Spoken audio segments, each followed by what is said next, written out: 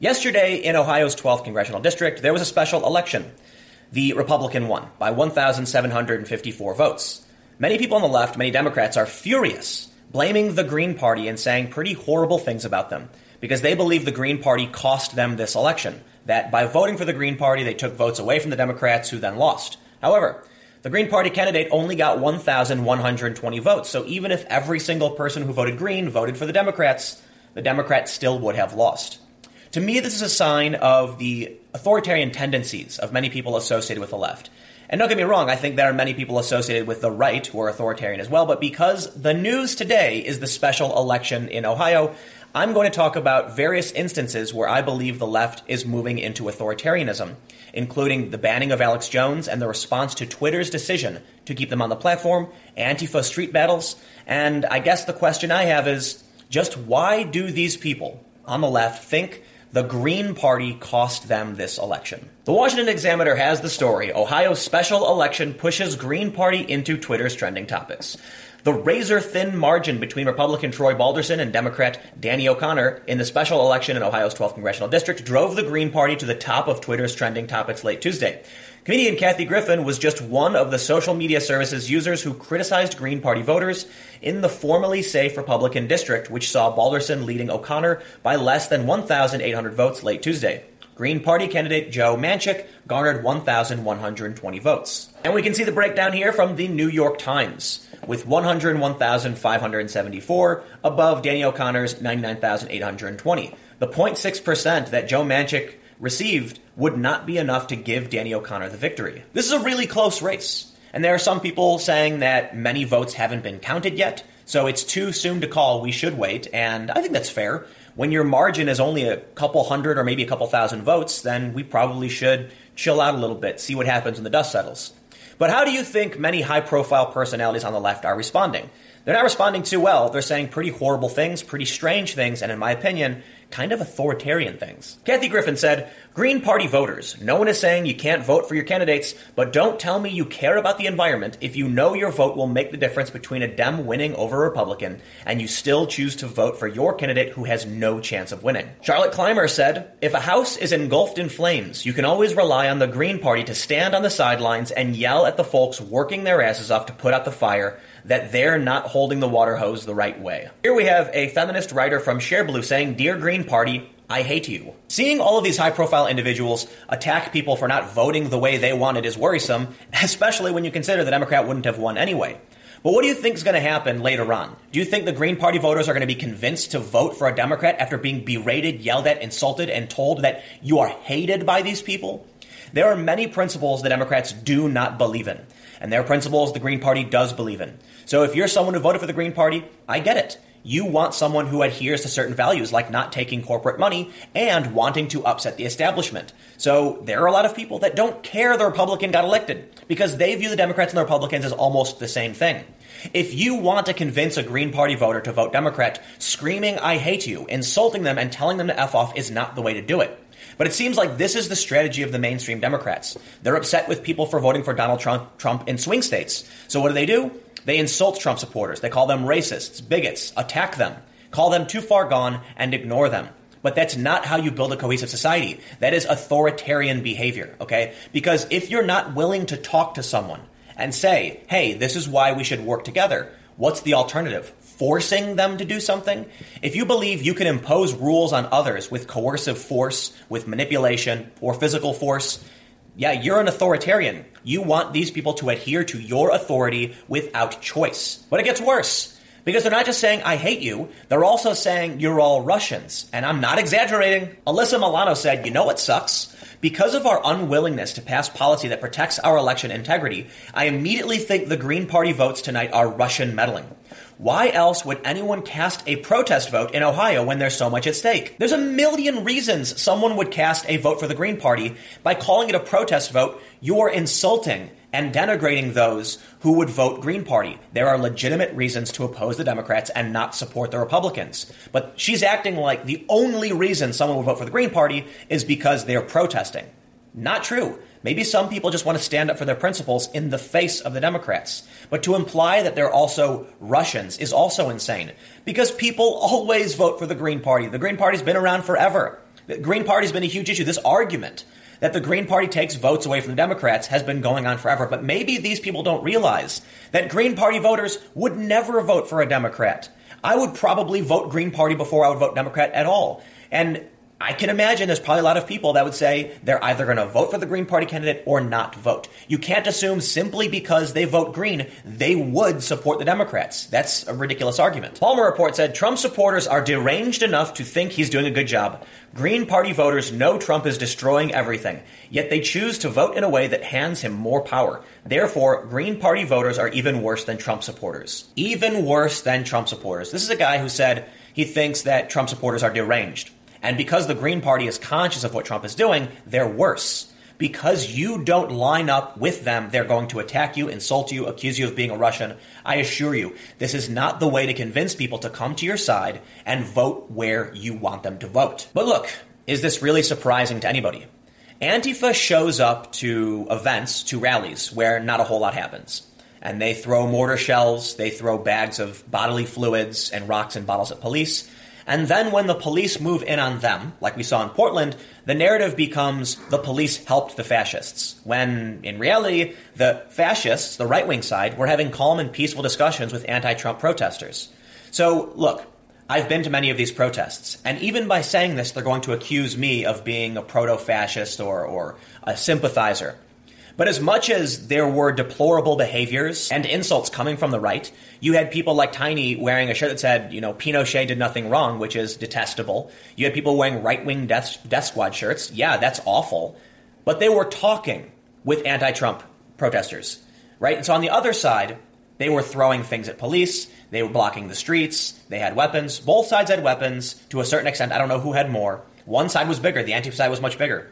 But Antifa shows up to these rallies where a bunch of people are in a park minding their own business, talking, and whatever they believe, some of it's deplorable, but they're not fighting people, they're not causing violence. And then the narrative becomes it's the conservatives, it's the right-wing side who is violent and seeking violence. Now, because there wasn't violence from the right-wing side, they're saying it was PR. You've got reporters from the Daily Beast saying it was a PR stunt, trying to make the fascists look good. When they realized that Joey Gibson is half Japanese and there are many minorities on the Proud Boys side, they said, oh, this is racists embracing a new kind of diversity. But why? How are they racist if they're supporting mixed race and minority individuals? Perhaps the narrative isn't true. Perhaps there are people on the left who simply want to lie, to manipulate, who are going to call you names, insult you, say they hate you, call you a Russian because you don't vote the way they want you to. They're going to show up wearing black masks and goggles and physically attack you, insult you, and lie about you because you don't believe the things they want you to believe. And then you have the instance of Alex Jones.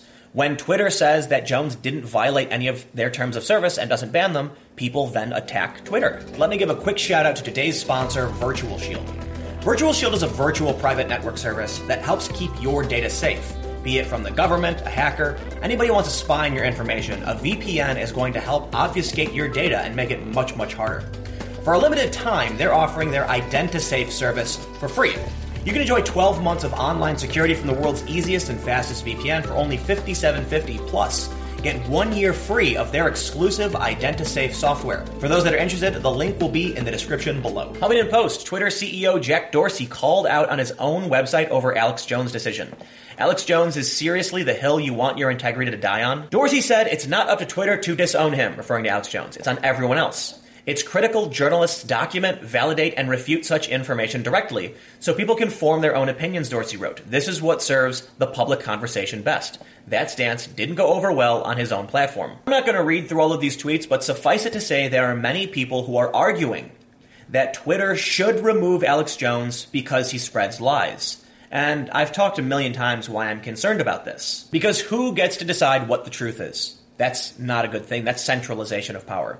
So going back to the idea of the left having a problem with authoritarianism, they believe in some kind of centralized belief structure or action should be taken against certain individuals. Authoritarianism is broad, right? The general idea is that everyone adheres to an authority without choice. It's the opposite of libertarianism, where the individual has the right to freely move about and do what they want to do so long as they don't harm others. If you're authoritarian, you likely believe that you have the right to impose rules on other people without their consent. Whereas the more libertarian position, I'm talking about the top-bottom political compass, libertarians believe that people have to agree to things. Now there's the left and right spectrum where Left libertarian is people vote democratically on how things should function, and right libertarianism leans more towards free markets, where we can just buy and trade as we see fit. But then you have the authoritarian spectrum, where they say, do as you're told or else. And now we can see the tendencies coming from the left in this issue. The Green Party did not cost the Democrat the election, but they're going to attack you anyway. They're going to insult you. They're mad that Donald Trump won. So what do? They insult, they attack, and they physically attack. Even outside of Antifa, there were many protesters showing up to Trump conventions, beating people. And I was there and I watched all of this. When did any of the Trump supporters show up to Bernie or Hillary rallies and attack people? They didn't. Not once. Now, there's absolutely violence among the left and the right, and a lot of people get angry when I say this, say, Tim, stop equating the two. And I'll say this. It is true, at least as far as my research goes. When you Google search something like, Trump supporter and attacked, you find overwhelmingly the stories are about people wearing Trump hats or being Trump supporters getting attacked. There are a couple instances where people wearing Trump hats attacked others. It happens. But when we talk about the difference in violence, there are extremists on the right who commit acts of terror. And I call them right because they're nationalists and traditionalists, and it's hard to really define what left and right means because it's kind of nebulous sometimes. But it exists. The difference is, when I cover mainstream politics, when I'm talking about run-of-the-mill America, the left is oppressive to the right. In October of 2017, Vox produced this video, YouTube's messy fight with its most extreme creators, where they talk about how there are people who produce hate speech on the platform. In the video, they show Stefan Molyneux, Lauren Southern. I'm not sure who this is, but you've got Gavin McInnes behind here. You've got Mark Dice, Steven Crowder, Alex Jones, Luke Rudkowski, and Paul Joseph Watson. I understand the argument they're making against InfoWars. They're claiming that he gets way too close to advocating for violence. They call it hate speech. Paul Joseph Watson, very critical of Islam and critical of the trans community, as is Lauren Southern. So if you want to call that hate speech, okay, I understand that. But when they bring in Steven Crowder, who's actually rather tepid, he's more of just a moderate, conservative voice, and he's rather respectful in most instances. Or Luke Rudkowski, when they say conspiracy theorists, but Luke Rudkowski's content has been featured on the front page of Yahoo News, Al Jazeera, and AOL.com because he's done actual reporting where he's questioned people. Don't get me wrong, I think Luke can do some pretty fringy content, but when he interviews politicians at the Democratic conventions, that's just mainstream news reporting. The reason I bring this up is that Vox tweeted this out just the other day in response to the banning of Alex Jones, saying it's not just Alex Jones, it's also these people. The people on the left, mainstream left, people at Vox, who call themselves social justice warriors, as this individual does who made this video, want to ban certain speech because they disagree with it. One example they use is a calm video from Jared Taylor, who is a racist, who is a white nationalist, and argues about race realism. He says that's clearly hate speech, but YouTube's going to have to figure it out. I absolutely disagree with Jared Taylor. I don't like racism or racists, but he's not saying he hates people. He's arguing for his point of view, and you disagree with it. Now, I don't necessarily like the argument that he's making. I don't think that people have to support any of these individuals, but I'm worried about a future where when someone tries to present an argument, you call it a hateful argument, and you remove them from the platform. Think about what that means for civil rights. There was a point where civil rights was considered to be degenerate, hateful, and shouldn't be allowed in public discourse, and people were attacked because of it. We don't want to go back to that. And I think that's why so many people call this the regressive left. They want to restrict certain speech because they disagree with the arguments. Well, that can only lead to one future, where your arguments get shut down.